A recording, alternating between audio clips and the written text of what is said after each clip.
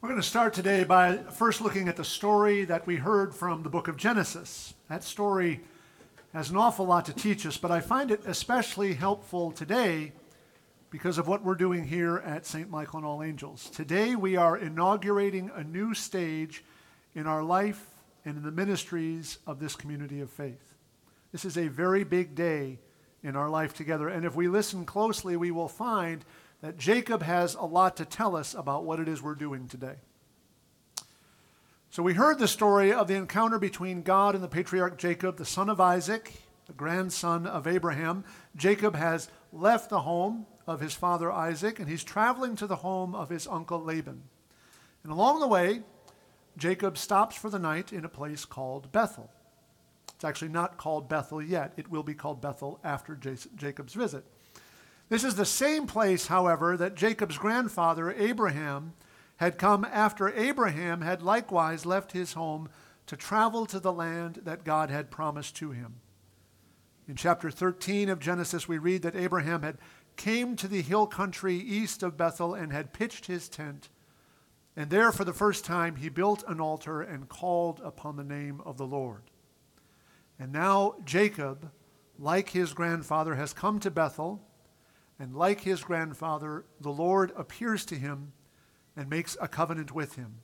I will give you this land, says God, and I will make your descendants as numerous as the dust of the earth. And all the families of the earth will be blessed in you and in your descendants. I will be with you wherever you go, and I will be with you until I have accomplished everything that I have promised. Now, the rest of Jacob's life is shaped by the promise that God makes to him at Bethel. God continues to be with Jacob wherever he goes, and all the families of the earth will be blessed through Jacob and his descendants by virtue of what God has done. And Jacob clearly, reasonably, is overwhelmed. He's overwhelmed to have had an encounter with the living God, and he is overwhelmed by the enormity of the promise that God makes to him. The Lord is in this place, he proclaims. This is none other than the house of God. Now that should sound familiar. Those are the same words that are carved on the cornerstone just outside the doors to St. Michael Chapel. And I want you to remember that. Jacob receives the promise that God makes to him, and he acknowledges the greatness of God's promise by consecrating the place. Jacob does something else too. This part was not included in today's lesson, but if you were to keep reading in Genesis, you'd find this. Jacob made a vow to God and said, if God will indeed be with me, and if God will keep me in the way that I go, and if God will give me bread to eat and clothing to wear, so that I may come again to my father's house in peace, then the Lord shall be my God, and this shall be God's house, and of all that God gives to me, I will surely give 10% back to God. Jacob responds to God's promise. That's what makes this a covenant and not a contract. Jacob recognizes that God's promise invites him to keep moving, to keep following the path that God has put in front of him. Jacob recognizes that he is being called forward in faith. And Jacob is thankful.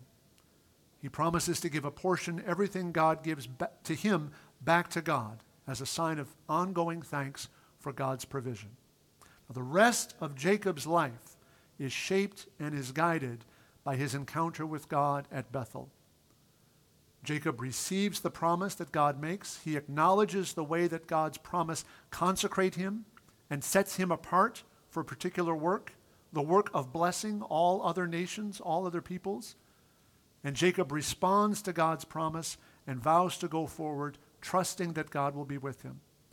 And he promises that his life will be one of continual thanksgiving as he offers back to God out of the blessing that God gives to him.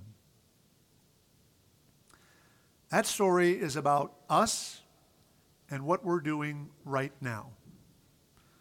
Today we are in a place and at a point in our life together as a community of faith that is not so different from where Jacob stood.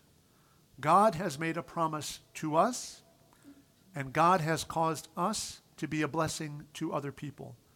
And God calls us to continue to be a blessing to other people. For 75 years now, God has kept his promise. And now God is calling us to renew our commitment to be a blessing to others, and God is calling us to lives of continual thanksgiving and continual generosity. And when we respond faithfully to the call of God, what we will find is that we are sharing in the work that God himself is doing in the world. Today, St. Michael and All Angels is launching a campaign, and that campaign is called Building Our Future. And this campaign has two dimensions. The first dimension is focused on the continued growth and development of our mission and ministries. And the second dimension of the campaign is focused on preparing ourselves to be the church that we will need to be in the future, to be a place where people can encounter the living God. I want to talk a little bit about each of those dimensions of this campaign. The first focus of this campaign has to do with the continued development of our ministries. We are doing, let me tell you, a lot of good work. We are seeing opportunities for growth in worship. We are seeing opportunities for growth in formation, in pastoral care, in mission and outreach, in ministry to children and youth, in ministry to young adults, in our music ministries, virtually everywhere. We are seeing growth, and we are seeing more opportunities for more growth. It is now evident that we need to be more strategic and more intentional and more selective than ever as we pursue the many opportunities that are available to us, because this congregation is poised to make a tremendous difference, not only in the lives of our members, but also in the wider community and in the wider church. And the strategic alignment and development of our ministries is the way that we're going to achieve the goals and the opportunities that we are being given. One way, probably the most important way, that you can support that effort is to make a commitment to grow in your life of faith. Become actively involved in those ministries that will help you grow spiritually, and become actively involved in those ministries that will enable you to be a blessing to others. God calls each and every one of us, just as God called Jacob.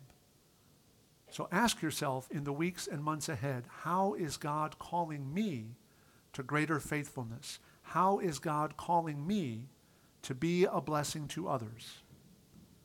In the months ahead, you are going to be invited to make a commitment to a new level of discipleship by going deeper in prayer, deeper in learning, deeper in serving, and deeper in giving. It's one way.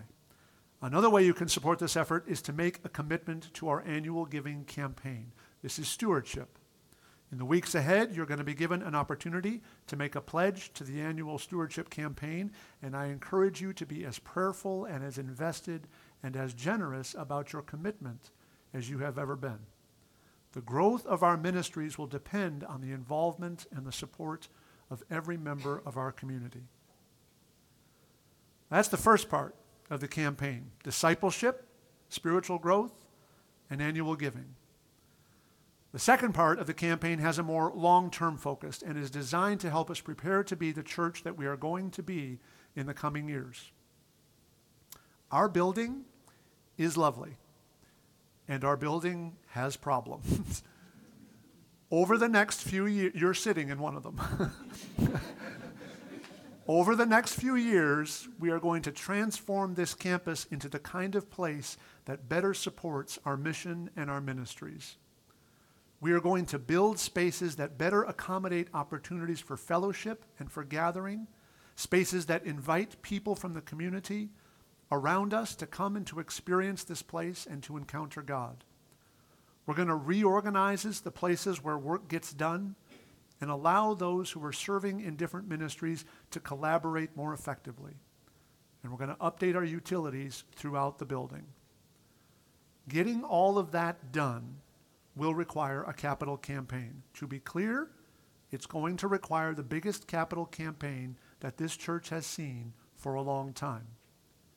In order to transform our campus into the kind of place it will need to be, we are going to raise $60 million. That's a lot of money. But here's the remarkable part. Over 80% of that money has already been committed. We are already at the point at which we have raised over $50 million. The members of this community are already responding with tremendous faithfulness and generosity to the vision for mission and ministry that is now before us.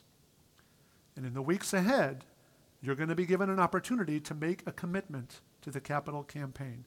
I encourage you again to be as prayerful and as invested and as generous about your commitment as you have ever been. The transformation of this campus is going to depend on the involvement and the support of all of us. So I hope you heard there are 3 calls here, 3 invitations to help build our future and participate in the work that God is doing in and through us to be a blessing to others. First, there is the commitment to discipleship and spiritual growth. However long you've been a Christian, however long you've been a member of St. Michael, there is always more to learn. There is always more to do, and there is always more to grow. That's because there is always more to the promise that God makes to each of us, more ways that we can experience God's blessing, and more ways that we can be a blessing to others. Second, commit to a life that is shaped by continual thanksgiving. Support the annual giving campaign and thereby help ensure the ongoing growth and development of our ministries. And third, commit to a life that is shaped by generosity. Supports the capital campaign and thereby help to ensure the transformation of the campus into the kind of facility that we will need to have to be the church that God is calling us to be. Now please note, what we're not going to ask you to do is to pick one of those or to pick even 2 of those. You're going to be asked to choose all 3. Discipleship and thanksgiving and generosity are not mutually exclusive, they are mutually dependent. Each and every member of St. Michael can respond to all 3 of those invitations. This is an all hands on deck kind of moment, or as our rector likes to say, everybody into the pool. This is how we are being invited to respond to God's promise that when we are faithful to Him, He will be faithful to us, and He will bless us, and through us will bless others. God has promised to be with us wherever we go, and for 75 years, God has been faithful to that promise. So let us now respond in faith to all that God is doing among us, knowing when we do so that God will continue to be with us until He has accomplished everything that God has promised. Amen.